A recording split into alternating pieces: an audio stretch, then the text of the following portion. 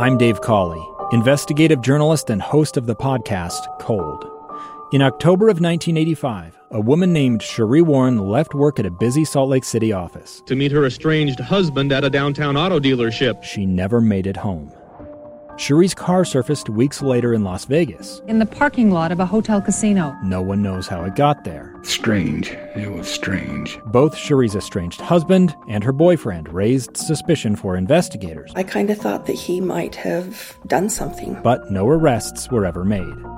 In Cold Season 3, we dig into double lives, make new connections in the case, and examine the difficulty raised by reasonable doubt. We want answers just as much as anyone else. They have creeps like that now too, so nothing's changed. That's the new Cold Season 3, The Search for Sheree, now available anywhere you get your podcasts. Utah's best athletes count on flexibility, speed, strength. And the Jazz pick up their 22nd assist. So they count on University of Utah Health. Real Salt Lake puts this game away. And so can you. Leading doctors, a world-class environment, award-winning innovation, care to be great. 14 unanswered by the Utes. University of Utah Health, caring for Utah's best and yours. Schedule your appointment now at uofuhealth.org/care to be great.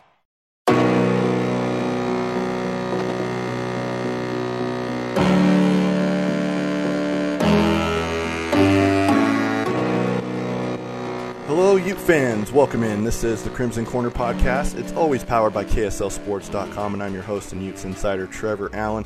I am really excited for today's episode of the podcast. Have a great guest, and we're going to get to it right away. He's a guy who coached at Utah for 2 years, but probably made the biggest impact in just 2 short years in program history. Urban Meyer. I caught up with him to talk about his time at Utah, as well as what Kyle Whittingham's doing with the program now, the Morgan Scalley situation, and some of the reports that the Pac-12 is going to move their football season to the spring and have a conference-only schedule. Here's my conversation with former Utah head coach Urban Meyer. Really lucky enough to talk to our next guest. He is a guy who made such an impact on Utah's football program in just 2 short seasons. And now he's gone on to do such great things, and to me is one of the best college football coaches of all time. We talked to former Utah head coach Urban Meyer. Coach, how are you? I'm doing great. Great to be with you. So I want to go back first, and I just want to go from, square one. You coached at Bowling Green for 2 years, obviously turned around that program, and then you were offered and then took the job to coach the Utes. What stood out about that job, and what made you come to Utah to take over the program? Well, we lived in Colorado, Fort Collins, Colorado for 6 years, and my wife loved it. I loved it. Greatest climate to this day, Colorado and Utah are great places to live. We won at Bowling Green, and I started getting a lot of phone calls about job opportunities, and obviously Shelly and I are very close, and I would share them with her, ones that maybe we would have interest in, and I really was going to stay at Bowling Green unless the right one came along. And she said, will you go please take a look at Utah? And I remember Ron McBride. I just had great respect for him because I was there with Earl Bruce and Sonny Lubick. And I just remember Salt Lake City. But I really had no idea until I got out there and really looked around. And so I talked to Chris Hill and Dr. Matchin at an airport. They brought me back out. And it was a Burbage Center that sold me. I went through the Burbage Center, and I was at Colorado State, and Colorado State was the best team in the Mountain West at the time. And I know for a fact they had the facilities at Colorado State were nothing close to Salt Lake City to University of Utah. And then the night I stayed, I just drove around. I asked for a car, and I drove around, and I went up on the ridge. I forget the name of that street up there. Overlooks Salt Lake City. Yeah. And I just saw all the light. I just remember staring at all the lights saying, how can we not get 50, 60, 55,000 people in that stadium? But all these people here, we can do this. And that's when I decided, I called Shelly and said, I think we're going to do this. She said, let's go. You came in the year prior to you coming in, the Utes won 5 games. You obviously turned it around and doubled the win total. Did you think you were going to get 10 wins out of that team just in your first year as the head coach? No. You don't even think that way. I've always taken an approach: win one more game than the year before. I had no idea Alex Smith would become Alex Smith. Brett Elliott was our returning starting quarterback. Kyle, we were fortunate enough Kyle stayed on our staff, and we knew we'd be good on defense just historically, but offense, he had no idea. I had no idea Steve Savoy would turn into be who he was. Paris Warren really I believe was a transfer at the time. So I had no idea. And then, but we started getting pretty good throughout the year, and then Alex caught fire. And his first start, it was against Aaron Rodgers, and we beat Cal. And then we go the next week, he throws for, I believe, 300 yards against Oregon. That's when you're like, wait a minute now, this is legit. And the team got very close. Whenever you have a coaching transition and a new staff's a lot different than the last one, especially when they love their previous coach like they love Coach Mack, which they should. It takes a while to warm up to a new staff. But once they did, they were great. Then you obviously go into the next year, your last year at Utah, end up wiping everybody clean, just dominating everybody. I think your guys' closest game was 2 touchdowns. And Alex was, a finalist for the Heisman Trophy. I mean, going into that year, when did you think you guys were going to have a really special year? I share this and it's very appropriate for right now what this country is going through. So when I first went to Utah, it's the most diverse football team I've ever had. You have black, white, Hispanic, and then you have Polynesian, Mormon, non-Mormon. So you're talking about the melting pot. And I had no idea. And my association, and I just have not been around the Polynesian culture very much. And it took me a while. Like it takes all. The first thing I did is I wanted to learn more and respect. So I flew out to Hawaii, actually flew to Samoa to recruit, but also meet with the families because I wanted to learn about their culture. I'm Catholic, and I went to a general conference and met Orrin Hatch, and I just studied the Mormon religion because I think that's one of the faults that we all have. I'm not saying other people have faults, but all of us. Show respect for someone's culture, their background. How? Learn about it. Talk to them about it. If you can, go visit people. And what I walked away from is the Polynesian culture is the most incredible culture, one of the best I've ever been around. I just love those families. And so Morgan Scally and Steve Fafita. Steve Fafita was a really struggling player for us, very talented. And I was walking out in a June afternoon, and I'm talking to Morgan Scally, and he goes, "Coach, I got it wrong. We're having a cookout." I said, "Great. Where are you guys going?" He said, "Well, the whole team is going to a park, and they do it once a week." And I was like, "Really?" He said, "Yeah, it was organized by Steve Fafita, myself." And I was like, "Tell me about it." And all the players go. All barriers are broken down. We're one team. We're the Utah Utes. I get in the car, and I call Shelly, kind of emotional, and I said, because that's all we talk about is, building the team in a family atmosphere. Yeah. I said, if I don't screw this thing up, we have a chance to be really good because now we're starting to get that love and ownership that great teams have. You went on, dominated everything, and then you went to Florida. But how would you sum up those 2 years at Utah where you only lost 2 games, but you also, to me, and I know a lot of fans and other media members would agree, you really gave that Utah program a shot in the arm to get them onto the map of the college football landscape? Utah is not a good place. It's a great place. And the one thing about Salt Lake City, there's a lot of transient communities. That means that people in and out. I don't want to tell other communities because that's not my business, but I've been to places. But the one thing about University of Utah, a lot of generations live there.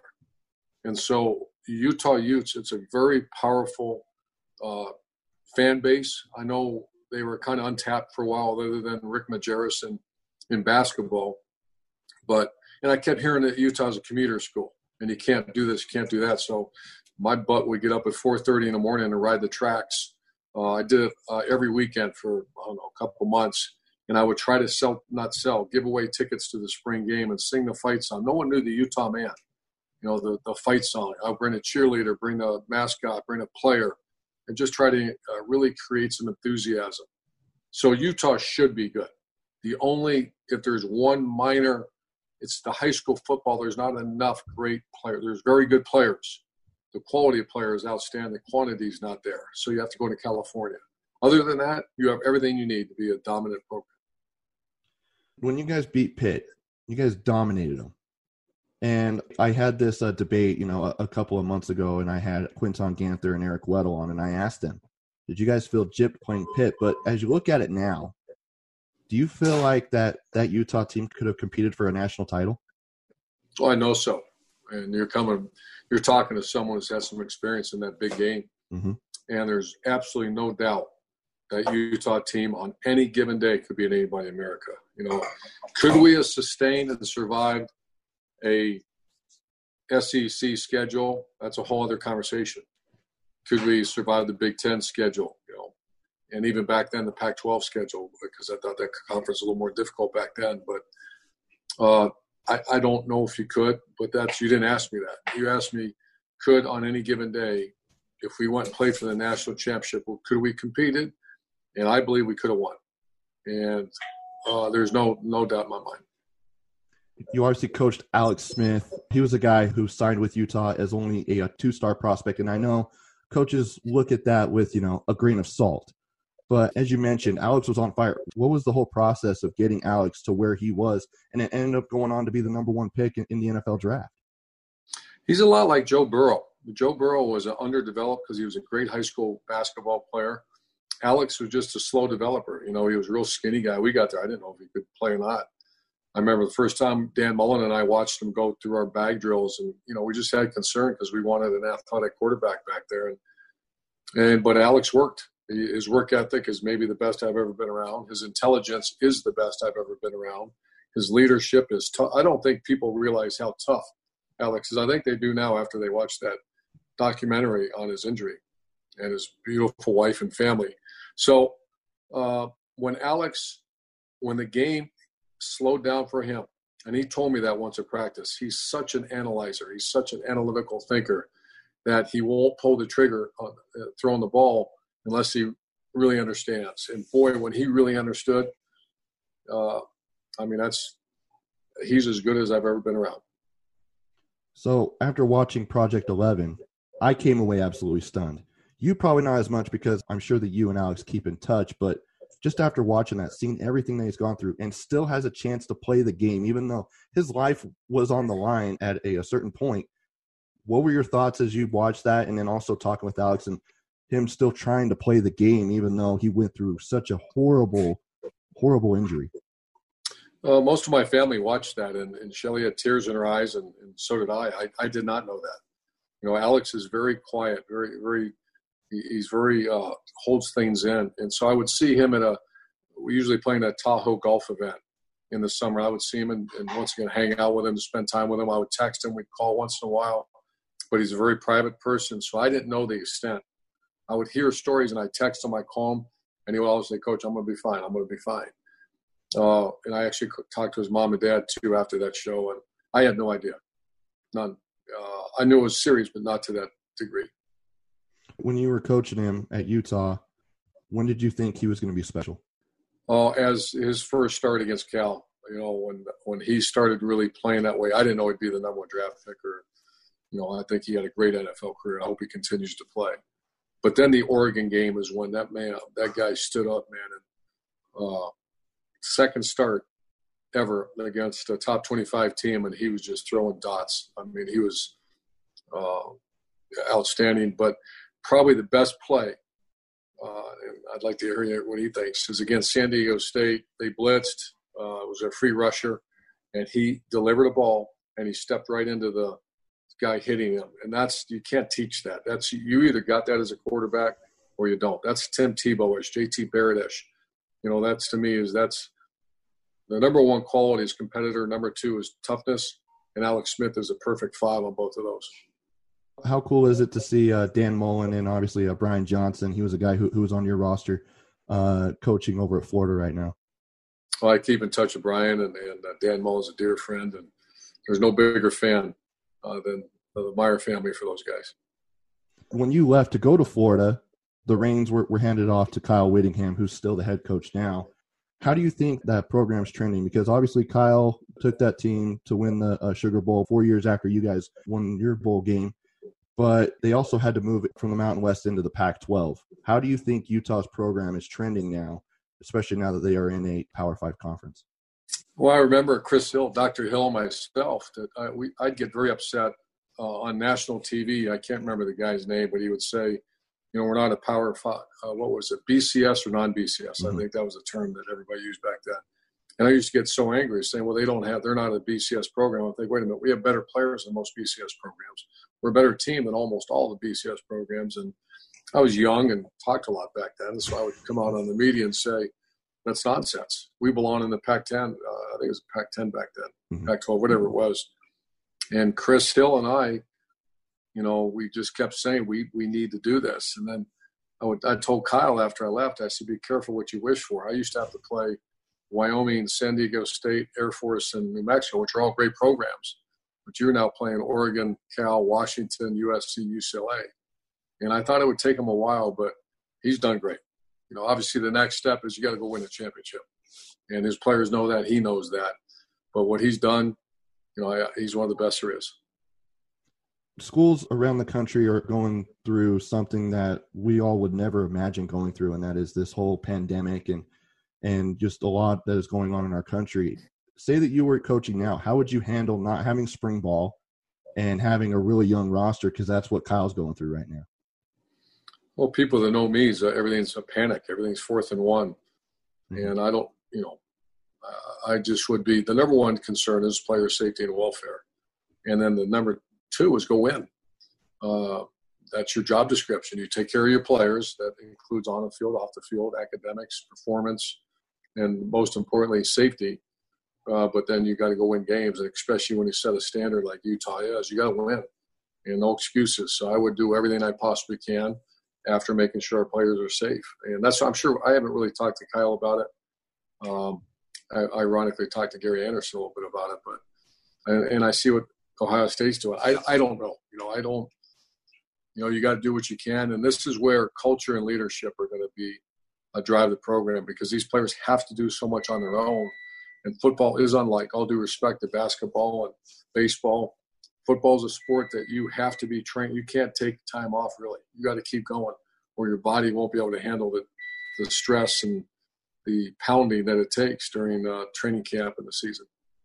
There's rumors out there about the Pac-12 conference moving their college football season to spring. You and I talked before going on. I mean, how do you think that would be handled? And, what are some of the things you would do if you were in that situation where you're having to play spring and you don't get spring ball? I don't think there's any chance. And when the season's over, if a player plays 2,000 reps, okay, so that's a lot of football, obviously. You're getting 1,000. So I'm sorry, it's 1,000 reps. So you're playing 1,000 reps. And your body, your shoulders, your neck, you're just the fatigue, that especially the high contact positions. Those players, I would not make them do a lot during spring practice, because their bodies aren't fully healed from the wear and tear of a season. So from January until March, when you have spring practice, you have to let those bodies heal up. And then in spring practice, you're practicing every other day, not full contact, not like a game, not those practices every day. So I can't see how you do that. And then you play a schedule in the spring, and what you're going to go back and do them again in the fall. So you're going to play 2,000 reps within like one calendar year. You're not going to do that. I don't.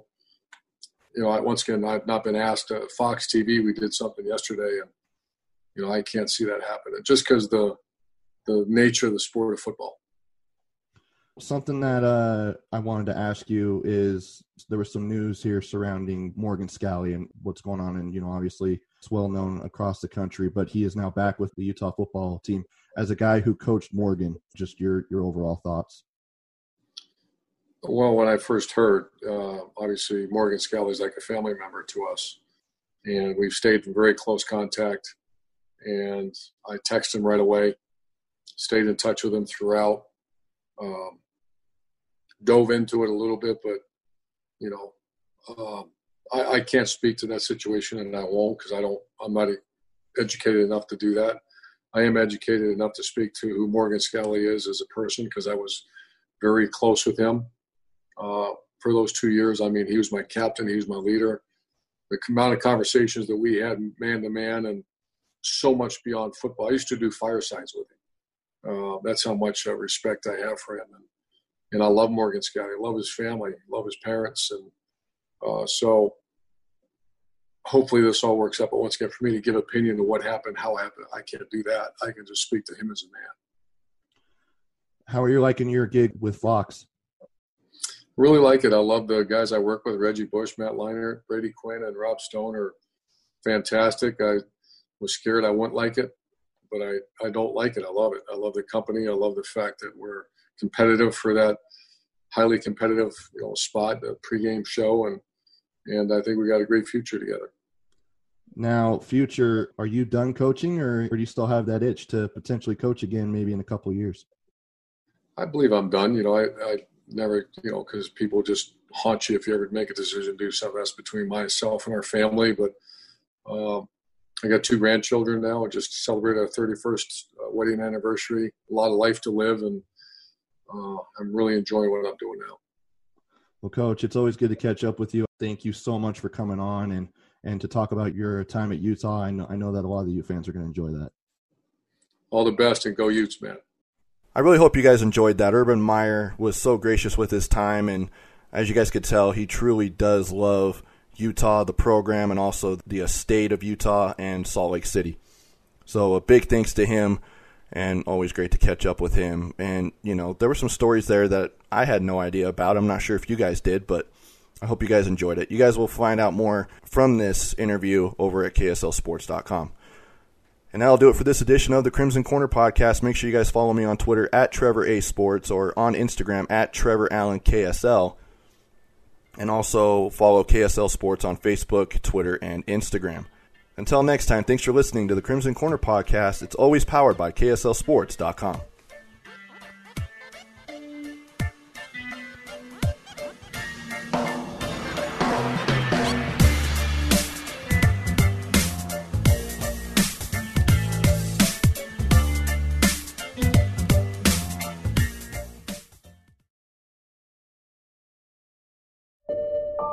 I'm Dave Cawley, investigative journalist and host of the podcast Cold.